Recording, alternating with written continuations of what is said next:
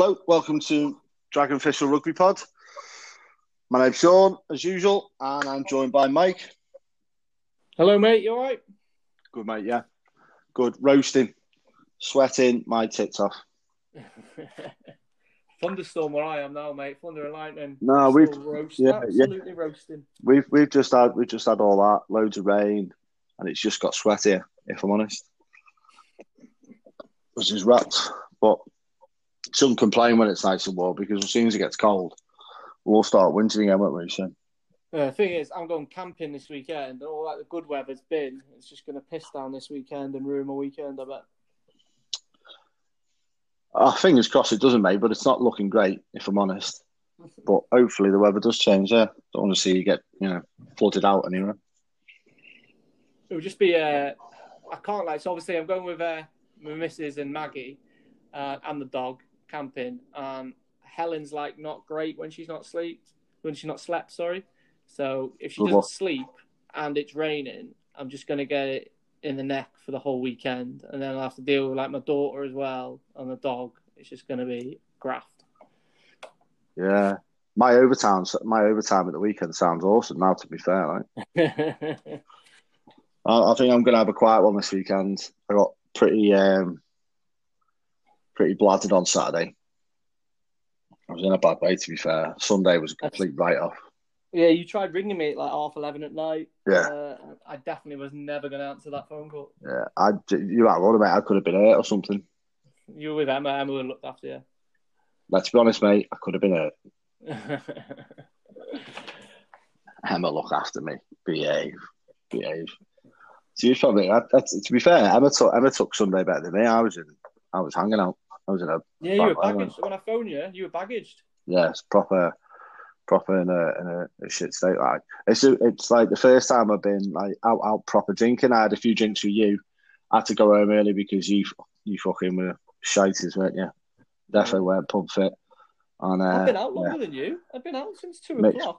Mixed my drinks and stuff like that. Yeah, it was good time though. It was nice to be out as everyone's been going on about. It was nice to be out. Tuesday's got free pastel ice ollies in one of the bars.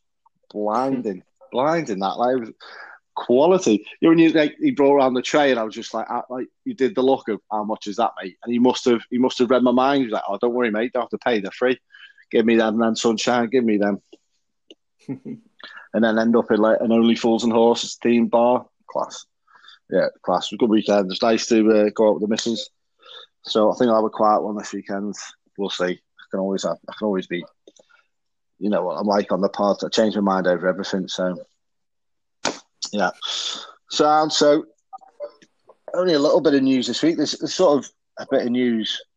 Well, we kind of have a little chat beforehand about it, but there was one bit that I didn't manage to say. But first one, the big glaring one that probably quite a few people are talking about is the residency rule. They've put it back. It was meant to go to 5 years from December the 31st, 2020, and it's now been pushed back to December 31st, 2021. So obviously that has changed the rules on eligibility. Easy to say. For a few players, I know some Scottish fans are absolutely losing their minds over it. What's his name again? Pierce Schumann. Apparently there's a South African tight head at the Ospreys who actually could qualify for Wales by November or something now. Yeah. Tom Bothra. I'm not sure how good he is, mind you, but most South Africans are decent scrummagers and we're pretty short at tight head. I don't know whether they pick him. I think he's 30 now, so I don't think he's not young. So you get the World Cup in, wouldn't he? Yeah, he probably would. Yeah. I said the Ospreys haven't been that great, so it's hard to judge whether he's a decent player. He could be like a really good scrummager, just in a really bad team. So yeah. I mean, obviously for Scotland, I mean that's just not thingy, but it's getting to the point now. It's almost an embarrassment of riches at loosehead because you got Schumann, you got Rory Sutherland, and then you've got Ollie Kebble becomes eligible as well this year for Scotland or looseheads, and then obviously still got Alan Dell who's kicking about, but realistically, he's not gonna. He's gone. He's not gonna be. Probably. Barring injury, he's not going to be getting a looking ahead of them. I mean, Schumann, he keeps Rory Sutherland out the Edinburgh team a lot of the time, but now we're looking very thin on the other side at tight end because you've got Xander Ferguson and you've got WP Nell. But WP Nell's probably got 32, 33 now. Yeah, so I don't know how much longer he's got. And it's a bit slim pickings after that, but. At the same time, I mean, at least our front row now is very, very good, and there is actual depth there now. So very good. What's your opinion on it all? What's your opinion on this whole residency, foreigners playing? I suppose that it's one of them. I mean, I'm ambivalent to it. Really, it doesn't really. Obviously, if Scotland progress out of it and do well out of it, then I'm not overly bothered. I mean, obviously in our ideal world, if you're born in Scotland and raised in Scotland or whatever, then you're Scottish and you play for Scotland and that's how it is. But the rules are there; those are the rules. As long as you follow the rules, then it is what it is. Yeah, it's a tough one because I mean, Wales, every country in the world, the only teams I actually feel sorry for over it is South Africa and Argentina. They don't get anyone. I think South Africa, the only person they got differently was the Beast, who was from Zimbabwe. What did Eddie Jones say about New Zealand that was quite funny, though? He said, to do with the Pacific Islanders, he did made a comment, didn't he? Basically said something, they were I think they were talking about Billy playing for England and things like that, and he said something like, well, New Zealand have got the best feeder teams in the world. The best feeder teams, yeah. Something along the lines. I was like, that was actually quite funny for Eddie Jones. Yeah, I mean, it's one of them. It's I mean, if you look at Wales picked in the Six Nations just gone, they would have picked Halaholo, Johnny McNichol's in the team, Hadley Parks has played in the team, Anscombe. Although I always on the whole residency thing, I think if you've got a relative like a mother or something or a father or something, I do think you have some sort of connection. You might not have that big of a connection, but so I think sometimes in that way, I think players like Faletau and Tuolangi, they were brought up in Wales and England as kids, so I don't really count that. Yeah, it's a funny one really because sometimes I think Johnny McNichol, I suppose, when he first came over, he was unsure. He got asked, would you stay and play for Wales? And I think his thing was, at first, he was like, not really. I don't think that's sort of the way to go. And then obviously he's got settled. I think he's had a kid over in at the Scarlets and stuff. So he signed a new contract. He's sticking around for the long run. I think if they're committed, I mean, it's one of them. I mean, I suppose what I'm saying is, I mean, you were just saying there, you'd have Sutherland, Ollie Kebble and Schumann. I don't know how people would feel if, your first two, if Sutherland wasn't there, which I know, it's a thing, but how would you feel about two South Africans being your first choice loose heads and things like that? So, yeah.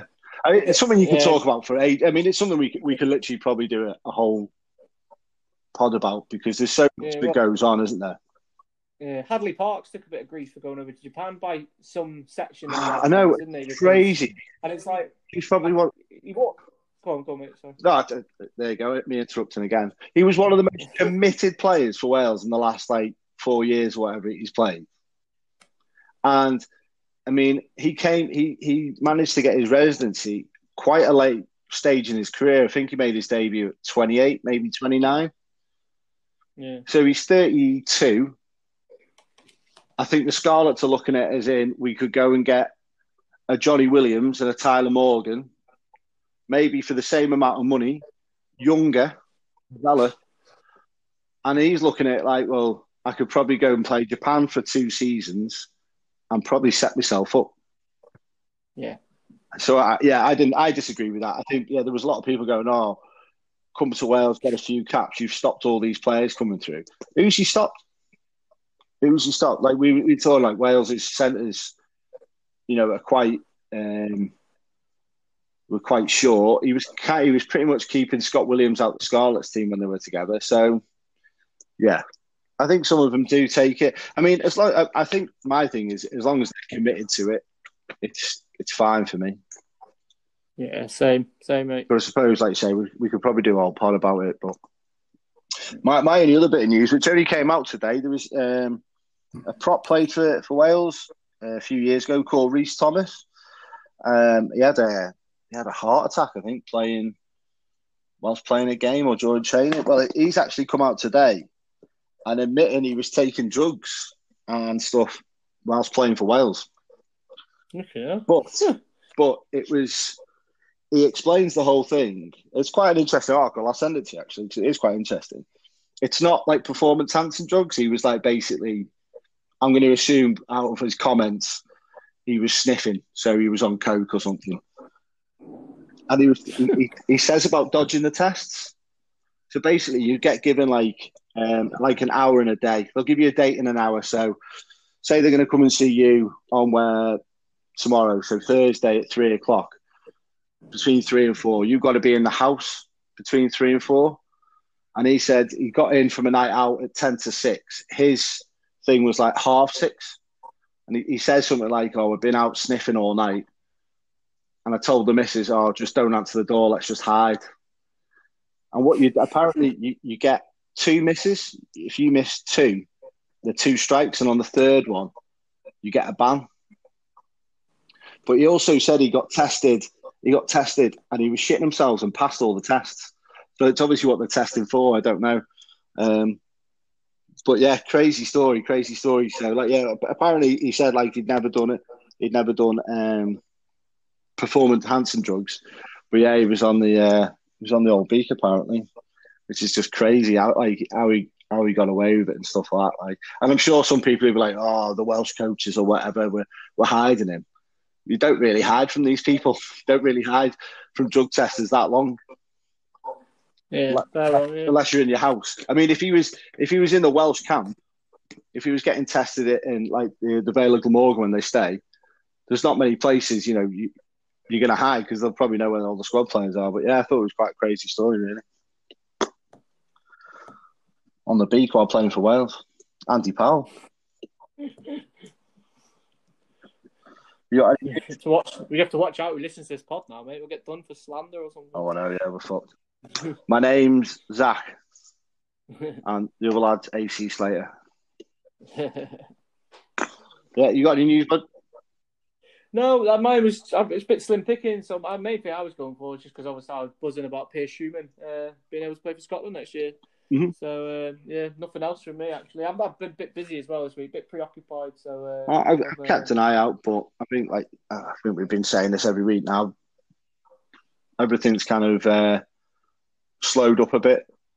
Yeah, I suppose the other bit of news is that the Gallagher Premiership starts from Friday night, so it'll be a bit more. There'll be rugby in the UK starting from Friday night. So you watch every game as well this weekend, can't you?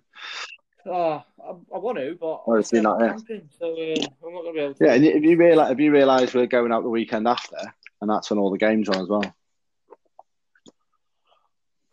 Oh shit! Yeah.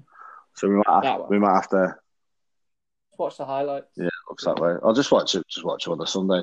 I think one of the Welsh derbies isn't played till the Sunday anyway. So anyway, right.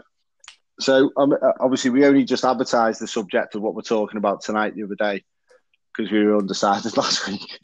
we both had a mental weeks last week, so we were a little bit underprepared. So this week we're going to talk about Pivac and Townsend. Townsend and Pivac, basically the coaches for Wales and Scotland. The way I see it, they're sort of different stages of their careers internationally. Anyway, you've got a coach who's just coming in, who's hasn't even finished the tournament yet, unfortunately. And obviously you've got Townsend, who's been in since 2017. Yeah, summer 2017. Yeah. So obviously he's had a World Cup and almost 3 Six Nations, isn't it? And obviously Autumn Test. Yeah. So he's obviously been around for a good few years. He's almost had a full World Cup cycle. Well, not really. Yeah, not really. Actually, for 2 years. So obviously, to me, they're at different stages. With Pivac, obviously, we've only got 1, 2, 3, 5 games to judge him on, and obviously that's what we will talk about that. And obviously with Townsend, we've got 30 odd. Yeah, he's got a lot more games under his belt, and obviously he's had the World Cup, which obviously we discussed. What didn't necessarily go the way he wanted to go. It definitely didn't go the way he wanted to go. Townsend for me, I think we'll start with Townsend. Might as well now. Said it. Yeah, happy days. Yeah. I mean, Townsend for me, were you shocked? We'll get straight into a big thing. Were you shocked that he stayed in after the World Cup? No, I don't think I was. I thought they'd give him more time. So we'll go back a few years earlier. So my initial shock was when they didn't renew Vern Cotter's contract. Yeah, that's me a few times. Which I still don't understand. I mean, I get that they thought Townsend was going to leave Glasgow and go to France and do some, become a head coach for a team in France and things like that. And obviously they wanted a Scottish coach to be the head coach. So I get that stuff. But Vern Cotter is the most successful in terms of win percentage. He's the most successful Scotland coach in the professional era. I think second overall anyway. Only Ian McGeechan from 1988 to 1993 has got a higher percentage win. That's at 57. He did pretty well in the 2015 World Cup. Got us to the quarterfinals. A whisker away from the semi-finals. Bad decision. His win, I say his win percentage is at 52. He inherited a very, very, very poor team in 2014. His first Six Nations, I think we got the wooden spoon. He didn't win a game because he inherited a very, very poor team. And he turned it round and, he handed over a very, very good team to Gregor Townsend. So for me, Sternvern, I think he should have been given till this World Cup that we've just had in 2019. And that should have been when he left. And then, obviously, someone like Gregor Townsend come in. Obviously, that's not happened. It is what it is. But Gregor Townsend came in to start with. I thought it did really, really, really well. 2018 Six Nations was his first Six Nations. Scotland finished third. Beat England, Italy, and France. We did get pumped by Wales in that first game of the Six Nations that me and you were at. But obviously in the November just before that, 2017, we beat Australia, completely pumped them. And we were, a last-ditch tackle by Bowden Barrett on Stuart Hogg away from beating New Zealand. I was at that game as well. The atmosphere was unbelievable. So, his first year of being in charge of Scotland, was very, very good. I think he lost a game in the summer against Fiji or something. But other than that, I think we beat Australia in that summer tour as well in 2017 when he first came in because he turned down assistant attack coach for the Lions because I think they wanted him to work under Howley, didn't they, as attack coach? And he was obviously he just started in Scotland, so he wasn't going to do it, but I don't think he did wanted to be playing second fiddle to Rob Howley either. Actually, it was the assistant. I thought he was asked to be the actual attack coach. No, he had to work under Rob Howley. So it was come on the tour, but you'll be working under Howley. I think if he got asked this time, I've listened to all the podcasts and they seem to be thinking the same thing. They reckon if he got asked the next one, obviously he's not just starting the Scotland job now, so it's more likely he'd take it. All the previous coaches, like Warren Gatland, he was on it. Was it 2009? Yeah. He was one of the coaches. Andy Farrell. They tend to have been on it as in some form as some kind of coach before getting the gig in the future. And I imagine he probably wants to be British and Irish Lions head coach at some point. I get that. But then moving on, 2018 was brilliant for him. Really good in the Six Nations.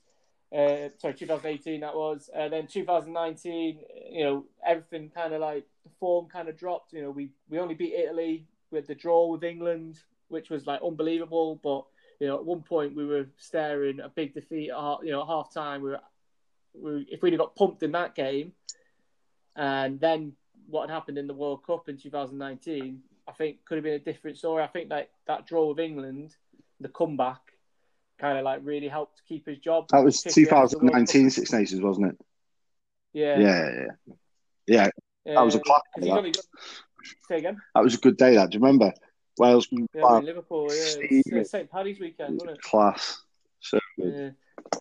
But the comeback was amazing, and then obviously went into the World Cup, and for whatever reason, Scotland didn't perform. They didn't get out of the box against Ireland. We did all right against Samoa and Russia, and then obviously we played all right against Japan, but Japan were just better on the day. And then obviously we had the Six Nations that's happened so far, where we who did we beat? We beat France and we beat Italy. We were unlucky against Ireland, and then obviously the England game was just garbage.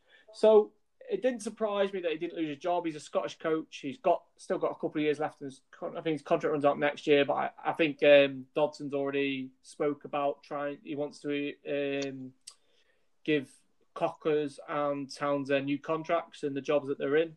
So I don't think he's going anywhere anytime soon. I think if he keeps getting 2 wins in the Six Nations, he'll do the next World Cup and then probably look at it again there. I don't really see much changing, if I'm honest. But he's got good players now, so there's no reason why Scotland can't improve. But the main thing he's got to do, we spoke about it a few weeks ago, he needs to turn the away form around. At Murrayfield, Scotland are a challenge for anyone. It's that turning that away form. What we did in this Six Nations, we were a lot less naive than what we have been previously. Teams weren't just absolutely humping us, and as soon as Scotland get 2 tries down, we just kind of roll over. Our forwards were fronting up, very competitive. Front to tight 5 looked very good. We weren't getting beaten up front. And although the backs, we weren't throwing the ball around like we did in 2018, for example. There was a bit more of the methodical approach. It was a bit more structured. We had less exciting centres in Sam Johnson and Chris Harris, but they're good at what they do. I'd say they play the percentage as well. They don't really miss their tackles. They get over the gain line. And then you've got your backs. You've got your Sean Maitland, your Stuart Hogg, etc. to give you, I suppose, a little bit of stardust. So yeah. Yeah, I suppose my thing for Townsend is it's been it's been up and down. So I think when he first came in, he made. Obviously, I'm with you. I don't think Vern Cotter should have been gotten rid of. He's the coach of Fiji now. If he's given the resources there, you could turn them into some team really with the talent that they have. I don't think he should have. I don't think he should have gone. To be honest, I think he's a good coach, Vern Cotter. Genuinely do. Yeah. I think obviously building on what Vern done, I think Townsend made Scotland a bit more of an exciting team to watch. Obviously, that included, you had the players like Finn Russell and your Hoggies and stuff that came in, and a bit more of a youthful look to the team, rather, So I think when he first came in, I think he made you a bit more exciting, which I think Scottish fans, that's what they needed at the time. I think what Vern started and what Townsend done then, I think it brought more people back to Murrayfield to watch the games. It brought back more people excited to watch Scotland rather than just turn up because they want to watch Scotland play. They were actually excited to see what they could do. You were talking about them games against Australia, the game against New Zealand, which was a really good game. Unbelievable game. Those are the sort of games that obviously in years past, Scotland would have probably... They had to go, didn't they? They had to go. Yeah. And I think fans, talking to fans, obviously, when we've been up to Scotland and obviously you and other things, fans, I think sometimes that's what you need to do first to show that you're actually going to have a go. And like you say, at Murrayfield, you can give anyone a good game at. And I think over the time, I just think up and down. So then obviously, I think coming into this Six Nations, sort of the World Cup, he has tried to probably make you a bit more solid. Your forwards have been a bit better. It's been more of a forward-orientated game. Is that because Russell isn't there? So they thought, let's not put too much pressure on Hastings. So you've been a bit more pragmatic. Do you like that? Pragmatic. But yeah, like for me, Townsend's just been up and down. I don't think he's even now. I still think, and this is what you get if you have a coach over a certain amount of time, which is like you. I thought he might have gone after the World Cup because I didn't think the World Cup went too great for Scotland. But I can see why you keep him, and I think, I mean, everyone wants to see a good competitive Six Nations. So you want all the, Italy are basically going to kind of be not great. You want the rest of the teams always competing.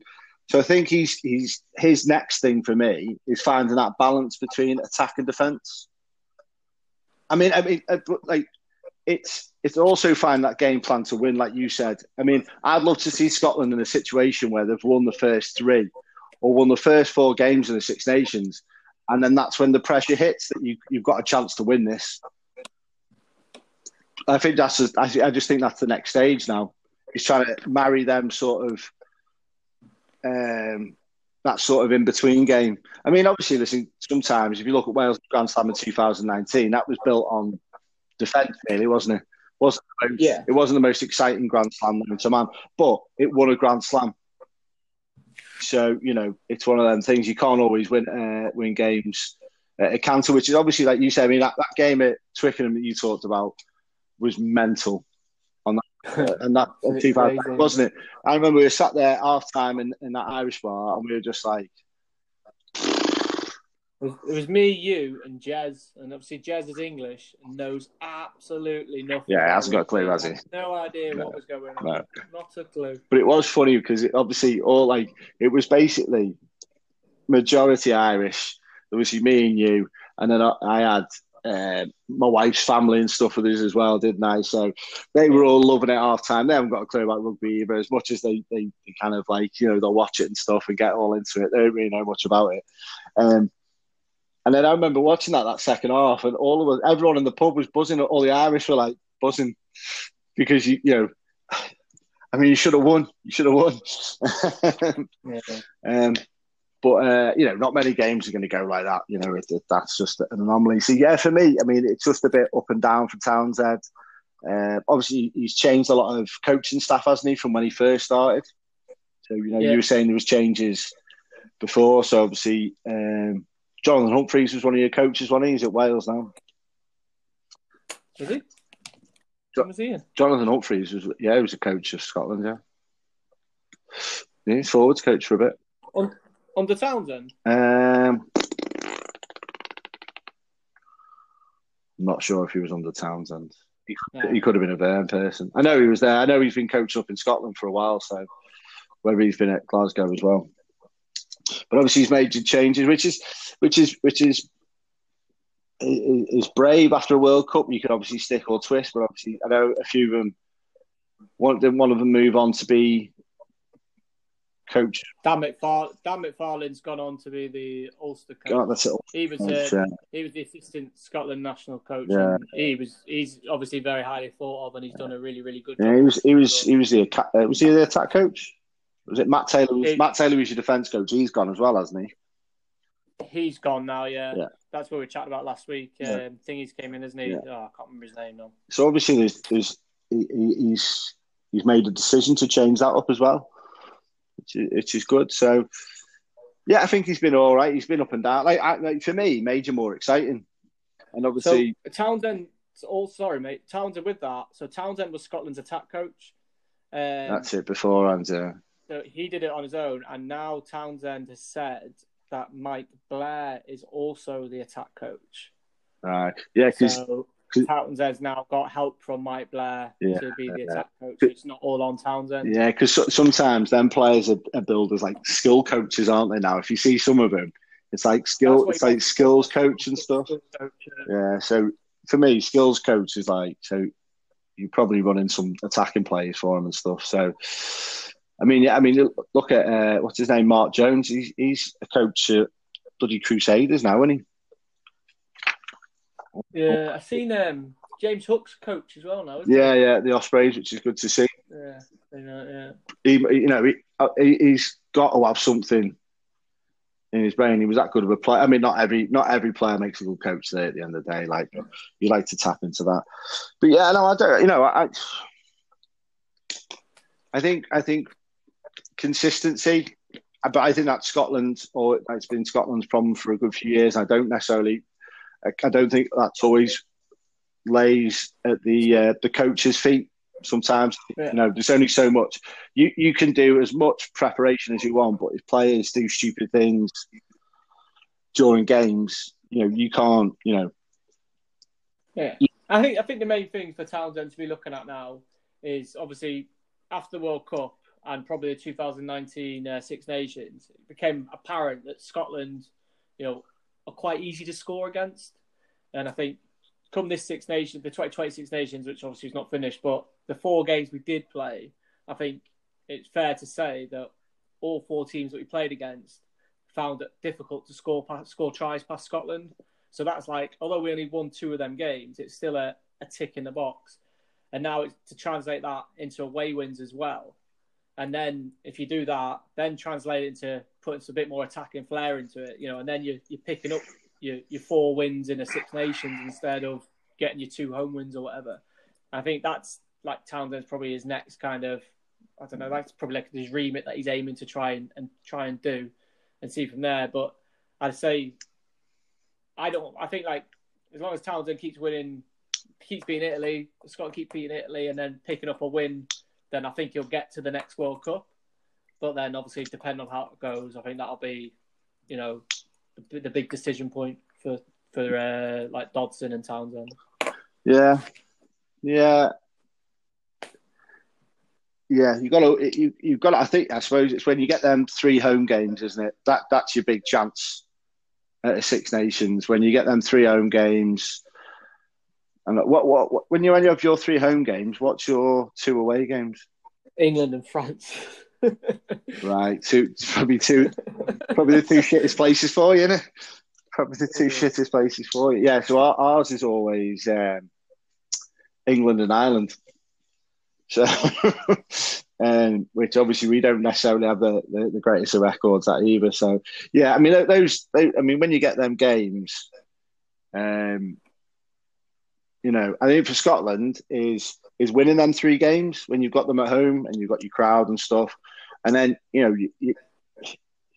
anything could happen if you could sneak one win away. I mean, Scotland are probably one big game away. One big game in the Six Nations away from probably doing something. They've just got to do it, haven't they? Like Gatland saying, I know obviously a lot of people criticise Gatland. He says, this is what he wants to see, but in a way, he has got a point. Even though it's so hard to do, Wales don't necessarily have the greatest record away from home, but obviously, I think if he saw Scotland going down to Twickenham, and even if it was an arm wrestle and you win by 3, it shows that you've got the sort of nous and things like. And obviously, that's not necessarily down to coaches and stuff.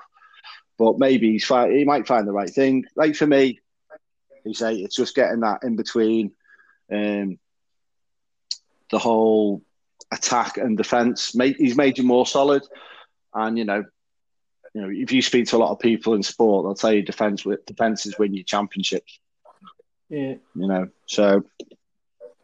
Yeah, I mean, I thought he might have gone after the World Cup, but at the same time, it's saying that getting rid of coaches, was there loads of candidates out there? That's the thing. I don't know. They might have thought about it, might they? They might have thought, but then if they've sat down and gone, right, if we get rid of him now, who can we get? Because the obvious choice now, if it happened now, would be Cockers. Yeah, I mean, I suppose the one I was thinking about, and I don't know if obviously working with the clubs would have been Dave Rennie, the coach at Glasgow. Yeah, he was already lined up though, was he not? Oh no, it was only. Yeah, it was after the World Cup. He got lined up for. He's going to Australia, isn't he? He's coach Australia now. Because he was rumoured to be in the running when Pivac got the job as well. He was on I think he got interviewed for it. He was on the list as well. So maybe, I mean, I suppose the SRU don't really want to ruffle the people's feathers by going and taking one of their club's coaches as well, isn't it? But I suppose, But yeah, I mean, it'd be interesting to see. Obviously, it'd be interesting to see our game eventually. you don't know how these games are going to go, do you? Because it's not like it's different, isn't it? Now, by the time these games are played, you don't know how many times players will have played, how fit they are. So it'd be interesting to see our game. Yeah, and see how we get on, because obviously segueing a bit into Pivac, a win against Scotland wouldn't necessarily mean we've had a great Six Nations, because we've still lost 3 and only won 1. But obviously, if we lose that game, it doesn't look good. So, I mean, Pivac, for people who don't really know anything about Wayne Pivac, I mean, his background sort of, he coached back in New Zealand at Northland, Auckland twice, where I think he won the NPC, which is like their competition of the Super Rugby, which is, if anyone's ever watched like the NPC and stuff like the New Zealand stuff, the quality is top notch, like really good rugby.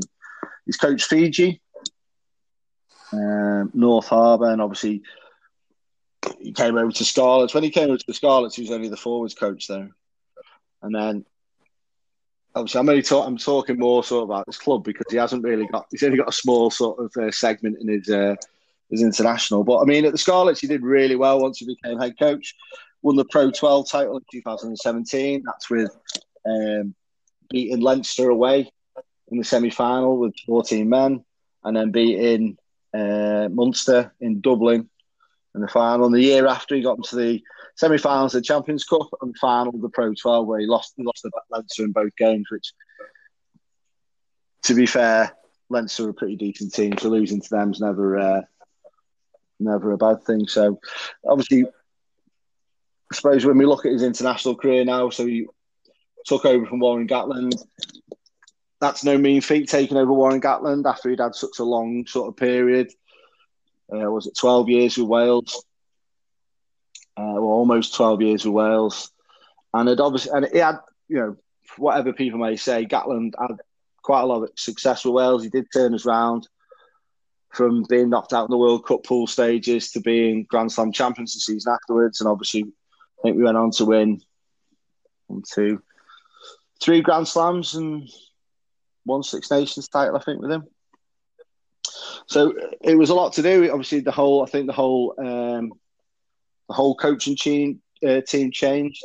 I think, like, from what I've seen from him, and I think we've spoke about this. I think coaches should be given at least a year or a couple of tournaments. 2 Six Nations in a November to sort of really judge them.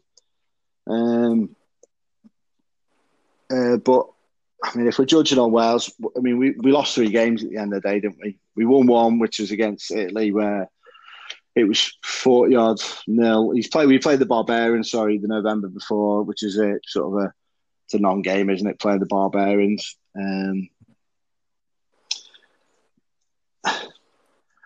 I don't mind the way that we looked in the Six Nations. I think he is trying to change things. It might take a bit of time because of a lot of the players he's still got. Most of them, majority, have all played for Gatland and have been used to playing Warren Ball or whatever for a certain time. So I like some of our attack in the Six Nations. Defence a bit ropey. I'm hoping that's just down to, obviously, we might have changed the system. We got a whole new defence coach as well, which, I mean, for Wales to lose Shaun Edwards over the length of a contract it was mental to me. It was mental. It's just one of the best, probably either the best or one of the best defence coaches in the world. And if you just got to see what he's done to France in such a short period of time. So, I've liked what we've seen. I mean, at this point in time, we're the highest scorers in the Six Nations. We scored the most amount of points. Same time, we've conceded quite a few. No, we have. I mean, that's it. We've conceded. We've conceded a few. I mean, if I do look at the games, the Italy game, I think it was 44-0. It was an easy game. First half wasn't great. The second half we pulled away. The Ireland game, Ireland were better than us. I've got no qualms in that one. I thought Ireland were were a lot better. There was a period in the second half where we could have come into it. Hadley Parks knocked the ball on over the try line. But I thought Ireland were better that day. And then the France game we could have easily won. I thought France were good, but I thought we could have easily won it at the end. Then we had a blatant penalty try not given to us. The England game, England dominated. But I think if there was 5 more minutes on that game, I reckon we'd have won. They were down to 13 men. I reckon we'd have won. So it was good to see us come back into that game. Scored one of the best tries I've ever seen live. And then obviously with the Scotland game, unfortunately it got cancelled because I was quite interested to see they made a few changes. So it's changed a few things around. I do like the way we're looking. But obviously big question marks because I think we were due to go on a tour in New Zealand, which would have been interesting to see. Not sure how much success we'd have got down there. But for me, I think it's not hard to judge. Obviously, there's something to judge Pivac on. But I think with Pivac, I'd like to see what he does in this 8 nations and obviously in another 6 nations before I kind of really judge him. I don't know what your thoughts on it. Yeah, so for me, I mean, I agree with everything you said there, really. I mean, I think it's although we're doing a Townsend Pivac episode, it probably is too early to judge Pivac. I mean, the 6 nations, obviously, like you said, Phil and Gatland's shoes are huge, but this 6 nations, I think, was a bit of a free hit for him. Definitely. And, obviously, you'd have to beat Italy. Like, that's one of them. Mm-hmm. But, I mean, even if Wales did lose all the games, I still don't think they would be sacking him anytime soon. No. I think they want to give him time. I think the WRU probably realise that Gatland's been there that long. It's going to take time for a new coach to come in there, change the things that Gatland was doing and put his own spin on things. It was good to see Wales playing a bit more of how I would say like the traditional way of Wales playing. Like my uncle always talks about Wales. I mean, I think he was happy under the Gatland, the success Wales had under Gatland, but he did always say he doesn't like the way that Wales play because he always remembers Wales from like the 70s when they threw the ball around and scored tries like that. My Uncle Tony's always, as much as I say grateful for what Gatland done, I don't think he's ever been Gatland's biggest fan. And, I think him seeing Wales play that way in the 2020 Six Nations, he probably enjoyed that. And I definitely enjoyed seeing Wales play that way. With the defence, I didn't necessarily think... I mean, I know you can see a lot of points, but it tended to be like just people sliding off tackles and things like that rather than... More individual. Than anything. Yeah, it was more individual issues maybe, which... Same again, I mean, there's nothing... As a defence coach, you can't coach someone to miss a tackle or... legislate for that. Yeah, I mean, I agree. Sorry to bump it in again. I agree with what you were saying. I mean, there was times where under Gatland as well. I mean, listen, there's no arguing. In my lifetime of rugby, I started watching Wales early 90s with my dad and obviously your Uncle Tony. And that was, my early days of watching Wales was rough. It was rough times. 2005 came, but even after 2005, like we did the quiz last week, Wales finished 5th the year after. We had a few more rough years. So obviously, everything that's gone on with Gatland, there can be no Welsh supporter who doesn't appreciate what Gatland's done for Wales and how he turned us round. But I think I agree with Tony. There was times where I just thought,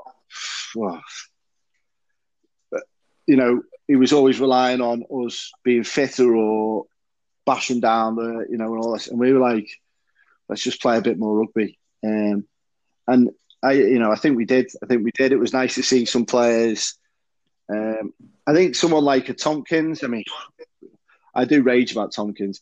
Tompkins looked like a player that doesn't look like a Gatland moulded player. He plays with his head up, plays what he sees. He didn't look as structured as necessarily as great players they were as a Jamie Roberts, Hadley Parks. Who were all great players who did great jobs and stuff. But like say some of the tries. I mean, the first try we scored against France was just Halfpenny got beat in the air and it was no one. I mean, yeah, I mean, there was some things where I think maybe players were sliding off tackles, maybe because they didn't know where to be in the defensive line. Maybe that was part of it. I mean, when you change the whole coaching setup, and our coaching setup's been pretty much the same from when Gatland took over, except for sort of late into the World Cup when Howley decided to bet on 1,000 games.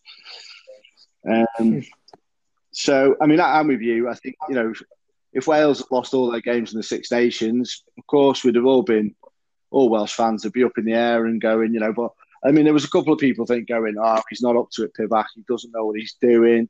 He's just done this with, he's only done bits and pieces with the Scarlets and stuff. Like when the Scarlets under Pivac, when they won that Pro 12, and for a good few years, they were probably one of the best teams to watch, like club teams to watch play rugby. They were, every sort of player with Stephen Jones, even forwards passing like backs and stuff, like some of the tries they used to score was unreal. And he likes to use a system where one of his wingers is a playmaker. So that's like Steph Evans' job. They used to come in at first receiver, which Johnny McNichol was doing in the Six Nations. He was terrible in defence, wasn't he, Johnny McNichol? But he's the sort of player. He'll come off his wing. He likes people to be busy. Whereas, I mean, and I'm hoping that's where maybe George North under Pivac and Stephen Jones, he might start doing that. I know Gatland always says he wants him to come looking for the ball, but for some reason he didn't. And maybe under Pivac, it might be a breath of fresh air for him, really. So yeah, it's a tough one. It's a tough one. I liked how we looked. I was looking forward to that Scotland game. I thought Scotland coming down to Cardiff. I thought it might. Obviously, you played a bit more defensive, but I thought that Scotland game, the France game, might have made you a bit more confident. Might have thrown the ball around a little bit more. Considering that we were a bit weak in defence, I thought it might have been quite a good game. I thought it might have been a bit more of an open game. So. Yeah, it's difficult, really, because like you say, we are talking about Townsend, who's got close to 4 years with Scotland, hasn't he? And then you've got... Yeah, I think he's got 33 games, I think. Yeah. So Townsend's got a decent-ish... He's got 50% or something like that, or around that. But as I said, with him, the difference with him and Vern is Vern inherited a shit team and Townsend inherited a good team. With Pivac, he's inherited a good team, but... With Asian players... With Asian players, I say the first Six Nations for him was like a free go at it. Yeah, I think he may struggle a little bit in the November games. I think not struggle, that's wrong. So I think it'll be hard in November because obviously we don't know where everyone's going to be at. But you've got England and Ireland in your team, and obviously Fiji under Vern Cotter. So you expect Fiji to be, although they don't play structured rugby, I would expect them to have a little bit more structure with Vern being in charge, but obviously with the stardust that they have as well. So I do think it'll be quite tough for Wales, but doesn't mean that they won't be in the games or win games because they've definitely got the players to do that. But it'll just be it'll be interesting to see how they go. And if he wins 2 out of the 3 there, then straight away Wales looking in a good place. If he loses 3 out of 3, then you're like that Six Nations 2021 is massive for Pivac then. Yeah, no, don't disagree. I think if those groups stay the same, nothing's actually been sort of officially, let's say, announced, has it? The only thing officially announced has been the Six Nations. So, I mean, that's a tough group. I mean, the Fiji one, I think that might not have been as hard as the World Cup. So I just think it depends how much time Fiji have together. They might be a little bit behind the 8 ball. I think over time, don't get me wrong, I think Vern Cotter could do something good with them as long as he gets the support of their rugby, the union. I think he could do wonders for them. But yeah, Ireland, England. Listen, they're going to be 2 tough games. I think the games will always depend on if there's rankings points. If there's no rankings points, you might find teams experiment a little, because I mean, you were saying about the English Premiership schedule. They could be playing so many games, couldn't they, with no break? So you might find that. I mean, and I'd like to see Wales experiment a bit, which obviously we would have done if we were having our normal autumn internationals. There's always a game or two where they make it. Generally teams make a few changes. I mean, I like what he's done. I was a bit disappointed in Pivac for not picking Rees-Zammit. Yeah, I thought he'd have had it. I think that was something where I thought he'd have had. I thought he'd had the balls to do it, but I thought he would have done it. I mean, I understand. I mean, we don't see what's happening in training either, do we? Yeah, he might not be picking up the plays. Do you know what I mean? He said something about he had stuff to work on in defence and under high balls and things. So, yeah, I mean, I'd still like to throw him in against Italy. That was a game at home. You're going to dominate that. You're going to win them games. So I think we missed a trick there. Apart from that, I mean, like you say as well, I think the thing for Pivac now is how he integrates new players in while almost pushing players out. Not that I wish for some of the players to finish playing, but obviously we do need to look past Ken Owen soon. Obviously, the inevitable of Alan Wynne-Jones, Jonathan Davis. So it'll be interesting to see how that happens. Obviously, during the Six Nations as well, he wasn't too sure on his scrum halves. He gave all his scrum halves a go. He was going to, wasn't he? Webb was going to start against Scotland. Gareth Davis has been his scrum half at the Scarlets, and he seems sort of dropped in when he wasn't too impressed, which I'm quite happy about as well in a way. It kind of keeps players on the toes. I think probably Gareth Davis has been our first choice for a good few years now, so maybe he's trying to keep him on his toes. But yeah, it'd be interesting to see how he integrates some of these players. It was nice to see him pick a few of these players as well. Will Griff-John's been playing really well for Sale for a good few years. They've been, in my opinion, the Premiership is a good ground. If you can scrummage in the Premiership, you should be a decent enough scrummager. So it was nice to see him get a chance. Obviously, he brought Tompkins in, he brought Will Rowlands in, and Will Rowlands only played sort of 20 minutes for Wales. Well, I thought he looked really good in that 20 minutes. 6'8" locks don't really grow on trees, do they? So, yeah, it was interesting to see some of his selections. I thought was good. It'd be nice to see him when we do have some more of our players fit as well. Whether they sort of get into. I mean, Liam Williams for me starts at fullback all day, but I'd actually like to see, as bad as his defence is, I'd like to see Johnny McNichol at fullback just because he's very good with ball in hand, and I think he'd get if you give him a lot more space. If he can sort out his defence, I think he's a good player. A New Zealander talking about residency. Yeah, it's interesting. It's interesting times really, because I think Wales have wanted to play a bit more rugby, a little bit more heads up rugby, and that's the style of Pivac. That's the style of Stephen Jones as well. And to me, that's something that can only get better. Hopefully, over time, the more time they get with the players as well. That's the other thing as well. I think he had a camp with them in November, and then it was sort of a couple of weeks before the Six Nations. So he's got to get to know some of the players, and the players got to get to know him. So yeah, it's a sure thing. At this point now, we'd have been to New Zealand, and obviously without COVID, we'd have been to New Zealand, and we'd been coming up to the November internationals in a couple of months' time, and another Six Nations. To me, I'd judge him at the end of the next Six Nations. Fair enough. I think for both coaches, it's just more work to be done, isn't it, at the moment? Yeah, I mean, for me, it's a bit like we're the flip side to Scotland. So obviously, Townsend has made you more solid, and obviously it's how you integrate that attack back into it. So you have that sort of a bit more of a balance to your game. I think with Wales, it looks like we've started to sort the attack out, but our defence is sort of maybe Needs work. His needs work. Yeah. And that if you've got a new defence coach who's only worked with players for 2 weeks, or obviously longer through the tournament, if you don't see change in that, I mean, there's a clause in Pivac's contract that they can cancel it after 2 years, and that's why Sean Edwards didn't sign. Okay. Sean Edwards wanted a 4-year contract, and they said we can't give you a 4-year contract because you can have a 4-year contract, but you need the same clause as them. And he just said, no, I want to secure my future. I want a 4-year contract.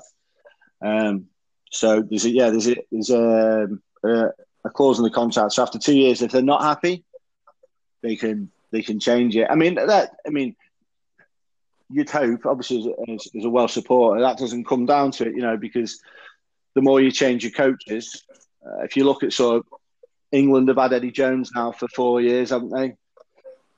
Yeah. Wales had Gatland for 12 years. Was that too long? I don't know, because he won a Grand Slam and got to a World Cup semi-final, didn't he, in his last year? So, I can't really say that about him. Joe Schmidt was with Ireland for a long time.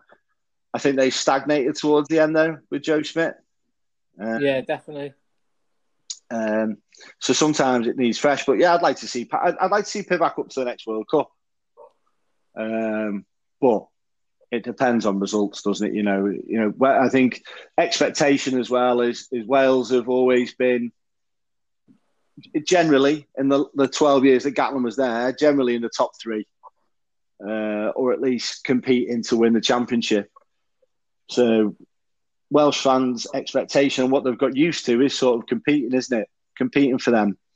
It'd be interesting to see if Pivac also has a better time against Southern Hemisphere teams, which Gatland's record was pretty poor. So yeah, interesting times, really. Interesting times. I like what I see, but it's just wait to see. For me, Townsend and Scotland, it's just finding a balance now. I think you're getting a spine of a team now, aren't you? Which I don't think Scotland's had for a while. Like a spine from the forwards to the backs. I mean, I think at one point you had Hoggy, Russell, Hugh Jones. Sort of, you had a good attacking back, but not necessarily the forwards to complement it. I think Townsend's got that now. You've got a solid pack during the Six Nations, and you've obviously still got them good backs. So that's where I just think now you've got that spine. It's the development from having that good team to having a consistently winning team, competing Six Nations team, isn't it? Hopefully, we'll see. I'd like to see, just because no one's seen it. No one's seen. Last time we seen a high pressure game for Scotland when it meant something was that game against Australia in the World Cup. Oh, Japan, wasn't it? I suppose Japan. I was going to big you up then because I was going to say that quarter final where you were robbed. I thought you played really well, well. Yeah, but at the same time, the quarter final against Australia, we had a line out and we threw it to the tail instead of just going to the front and securing it. Last minute we've thrown a line out, lost our line out, and obviously, then they've got a penalty. But if we'd have secured the line out, then we'd have kept the ball and that was it. But we tried to throw to the tail instead of just keeping the ball. So.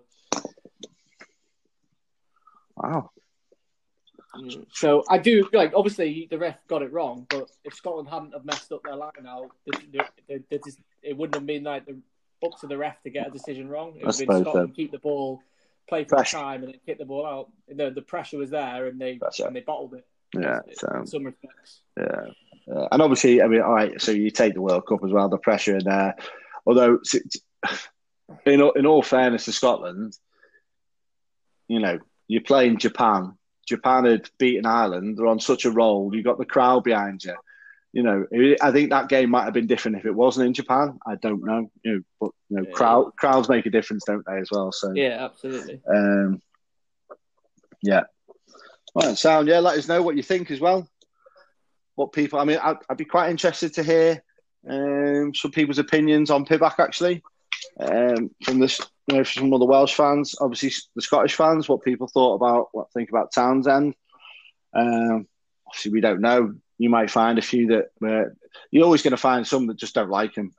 Just don't like him. Get him out. Do this, do that. Some people would probably be like you and go, listen, take him up to the next World Cup and see what happens. Yeah. Good. Well, so it's that time. I say this every week, but it is that time. It's round 4 of Taff versus Jocks.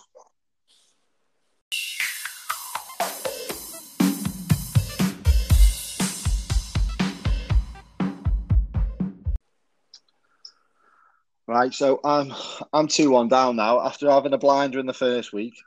I've had 2 shockers where, to be honest, the last 2 have been quite good because they've been close, haven't they? That first one where, well, we both managed to get some right, yeah. Yeah, so yeah. Well, the first week was a bit lopsided, wasn't it? But I suppose now it's a bit different. So this week we are doing World Cup 2015. I think again, we only decided this afternoon as well. Yeah, so these questions are kind of been rushed.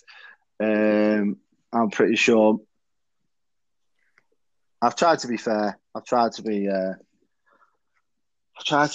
Yeah, I've tried to make it as fair as I can. In my head, I've tried to make it fair. Anyway, it's probably hard. I mean, the World Cup 2015. I know you went to a game for 2 weeks of it. I was in Mexico,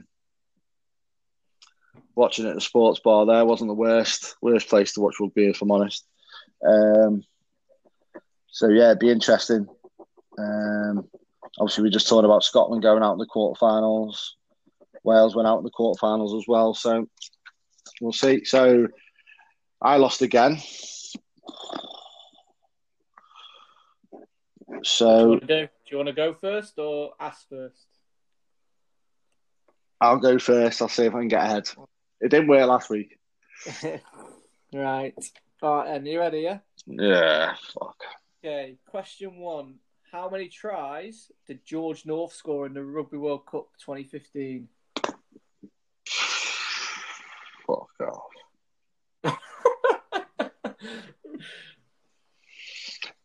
Let's see, who do we play? Australia, England, Fiji and Uruguay. I've got a strange feeling that it was 0. Is that what you're going with? Yeah, I'll go with 0. Yeah, correct.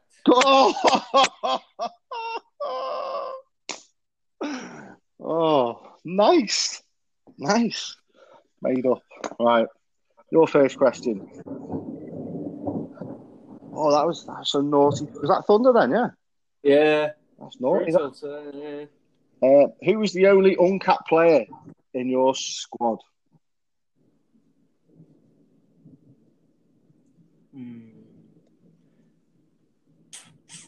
Was he in the original squad? Yep.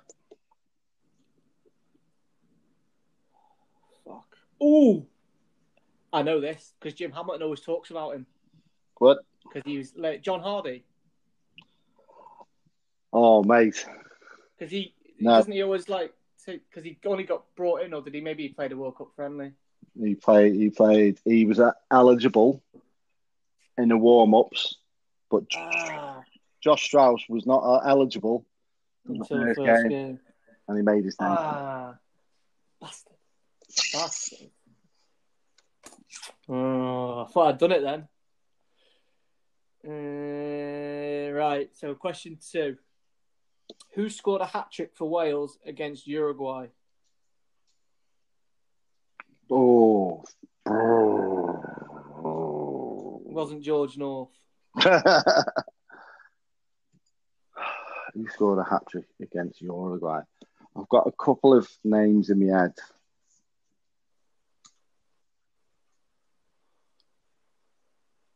Scott Williams is one. But for some reason, I'll kick myself here. Shouldn't really change your mind. I'm going to go Hallam Amos. No, I didn't. I'd never even heard of this guy. Corey Allen. Oh, Corey Allen. Oh, fucking hell. I think Hallam did score in that game, though. Yeah. Wow, forgot he played for Wales in the World Cup. I'd never even heard of him, mate. I was like, maybe not. Yeah. Oh, he's a good player. He's just cursed by injuries. Right. Okay. Who scored 2 tries against Japan in your opening game?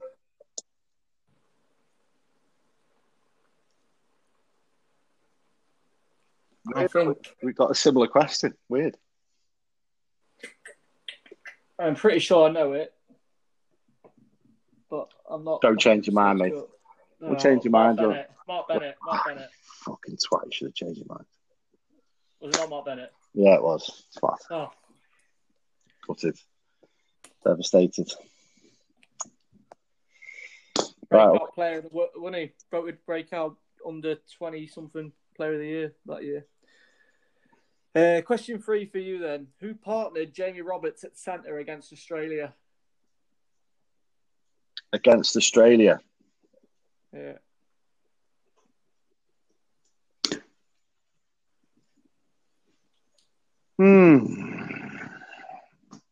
Sound like a fucking horse then, mate. Yeah. I know Tyler Morgan played centre against South Africa.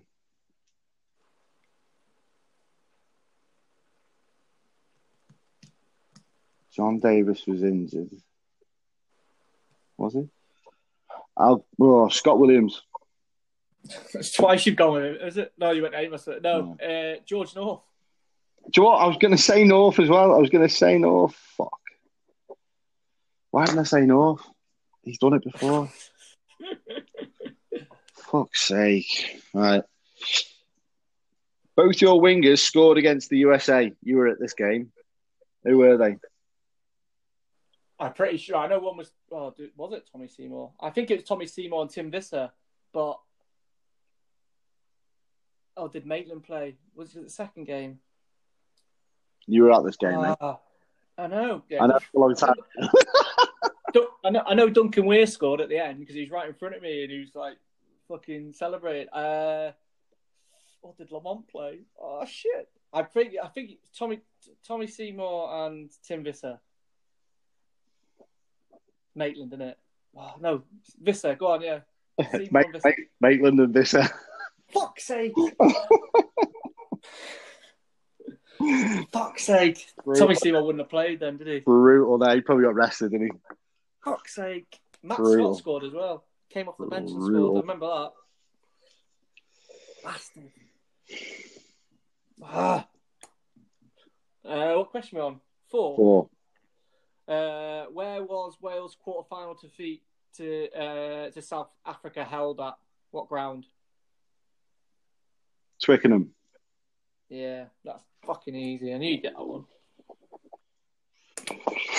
Right. Okay. Against Australia, Peter Horn was replaced by Scotland's 4th choice centre in their World Cup squad. Who was it? I know this one. Richie Vernon, innit? Fucking twat. Because he played, he started. Did he start against South Africa? Do you still think it's crazy that he's an international centre? He's not anymore. He's retired. I know, but was. I don't think he was that good. I just think it showed Scotland's centres were slim pickings. Maybe. Picking a back row as your 4th choice centre. Well, he played a brave, lot innit? Centre for Glasgow as well. It's brave. Right. Go on then, last one. See, I think you'll get this one as well. I hope so. Who was Wales' top try scorer in the Rugby World Cup? Not point scorer, try scorer. Oh, fuck. I haven't got a clue. It's not George North. This is not George North, no. It's not Scott Williams either. Is it Corey? Corey Allen got a hat-trick.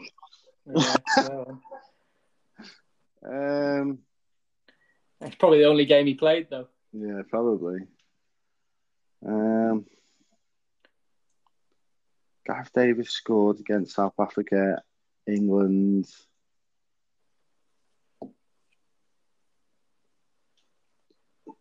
Was Liam Williams there? He wasn't there. Liam Williams was there. Gareth Davis. Yeah, Gareth Davis. I don't know Oh, if it's 5 or 6. It was. I can't remember. yeah, he had a decent tournament, didn't he? Yeah, he scored a few. Yeah, like you say, that was just based on. Right, so, oh, right. How many tries did Scotland score in the group stage? Fucking hell, mate. You did this to me last week. I know, yeah. In fairness, if we both put our hands up, you did it to me last week. It's just I've been a bit of a twat, and I've left it to the last question.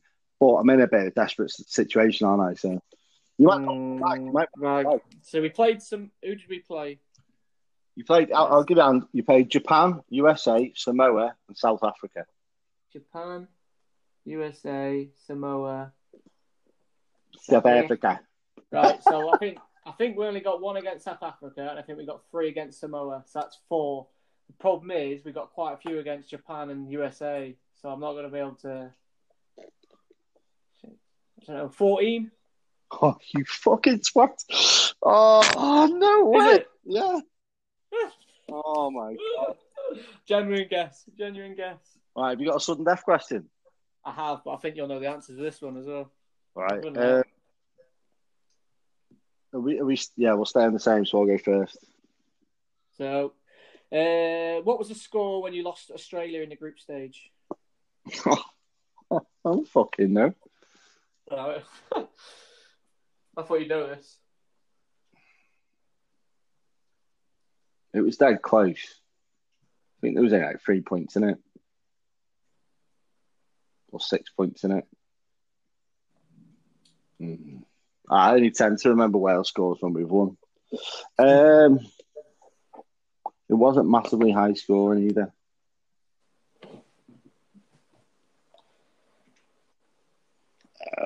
18-15.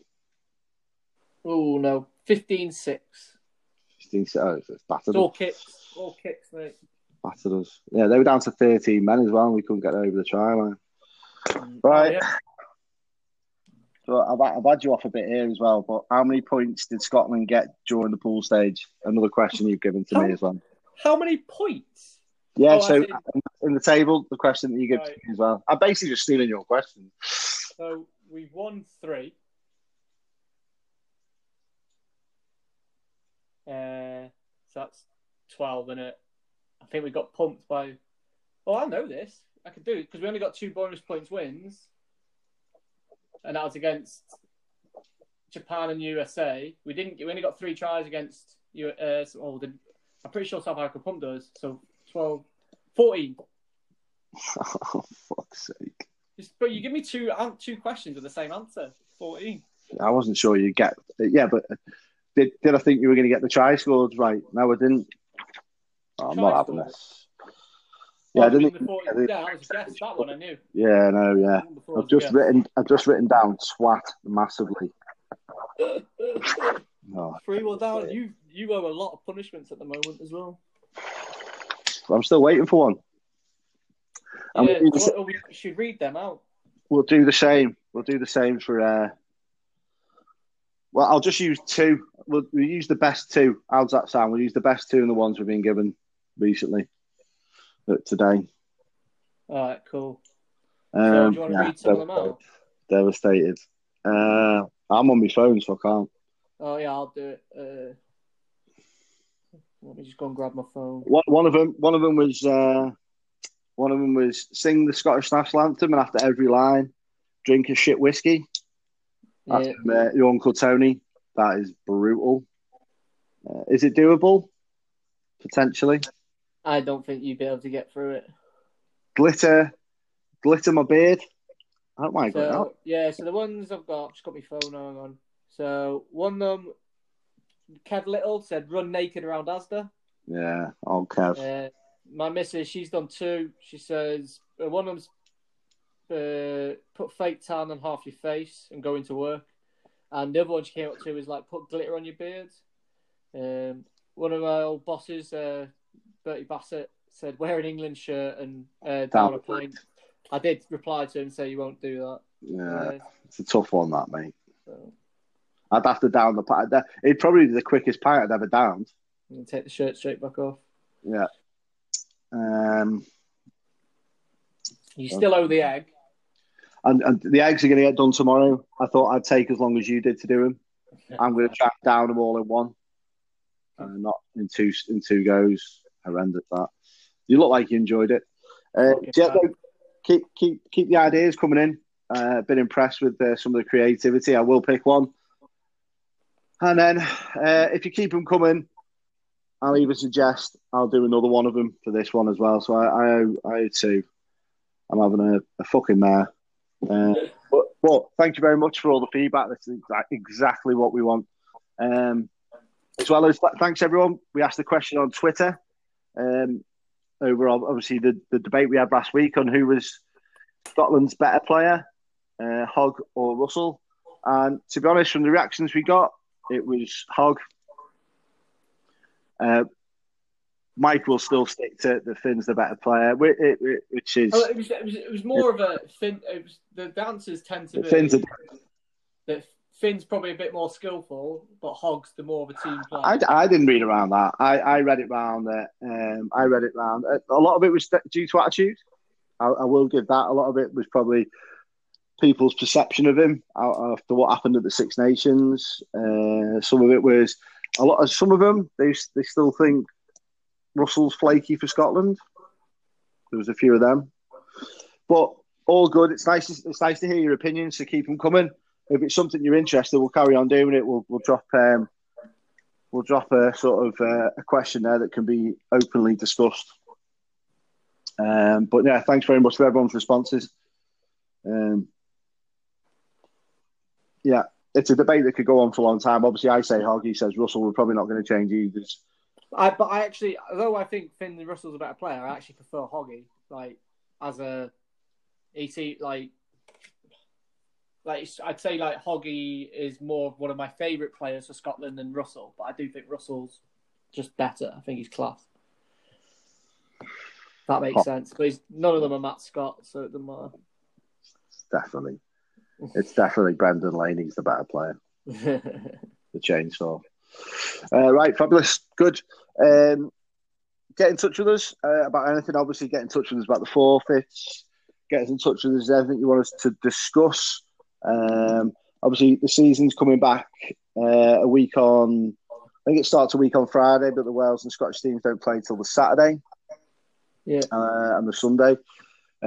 So I'm guessing next week we're probably going to do a review, aren't we?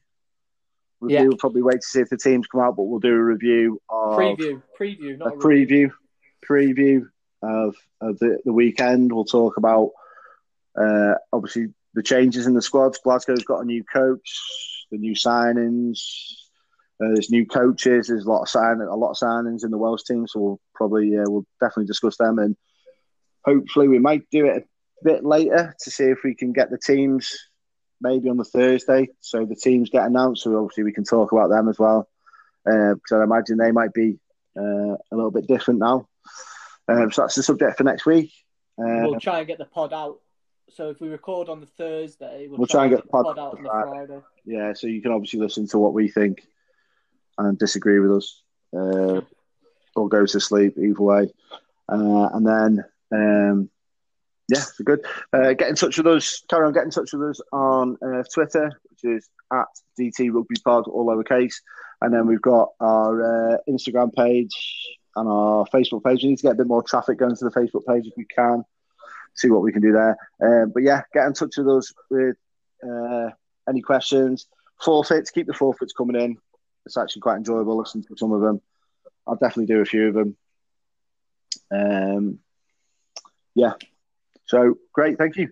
Thank you for listening, and I hope you tune in next week. Enjoy your camping trip, mate. Hopefully you don't get drowned.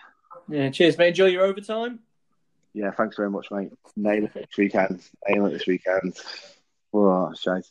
Right, okay, good. Thanks very much, and see you next week. See you later, boy.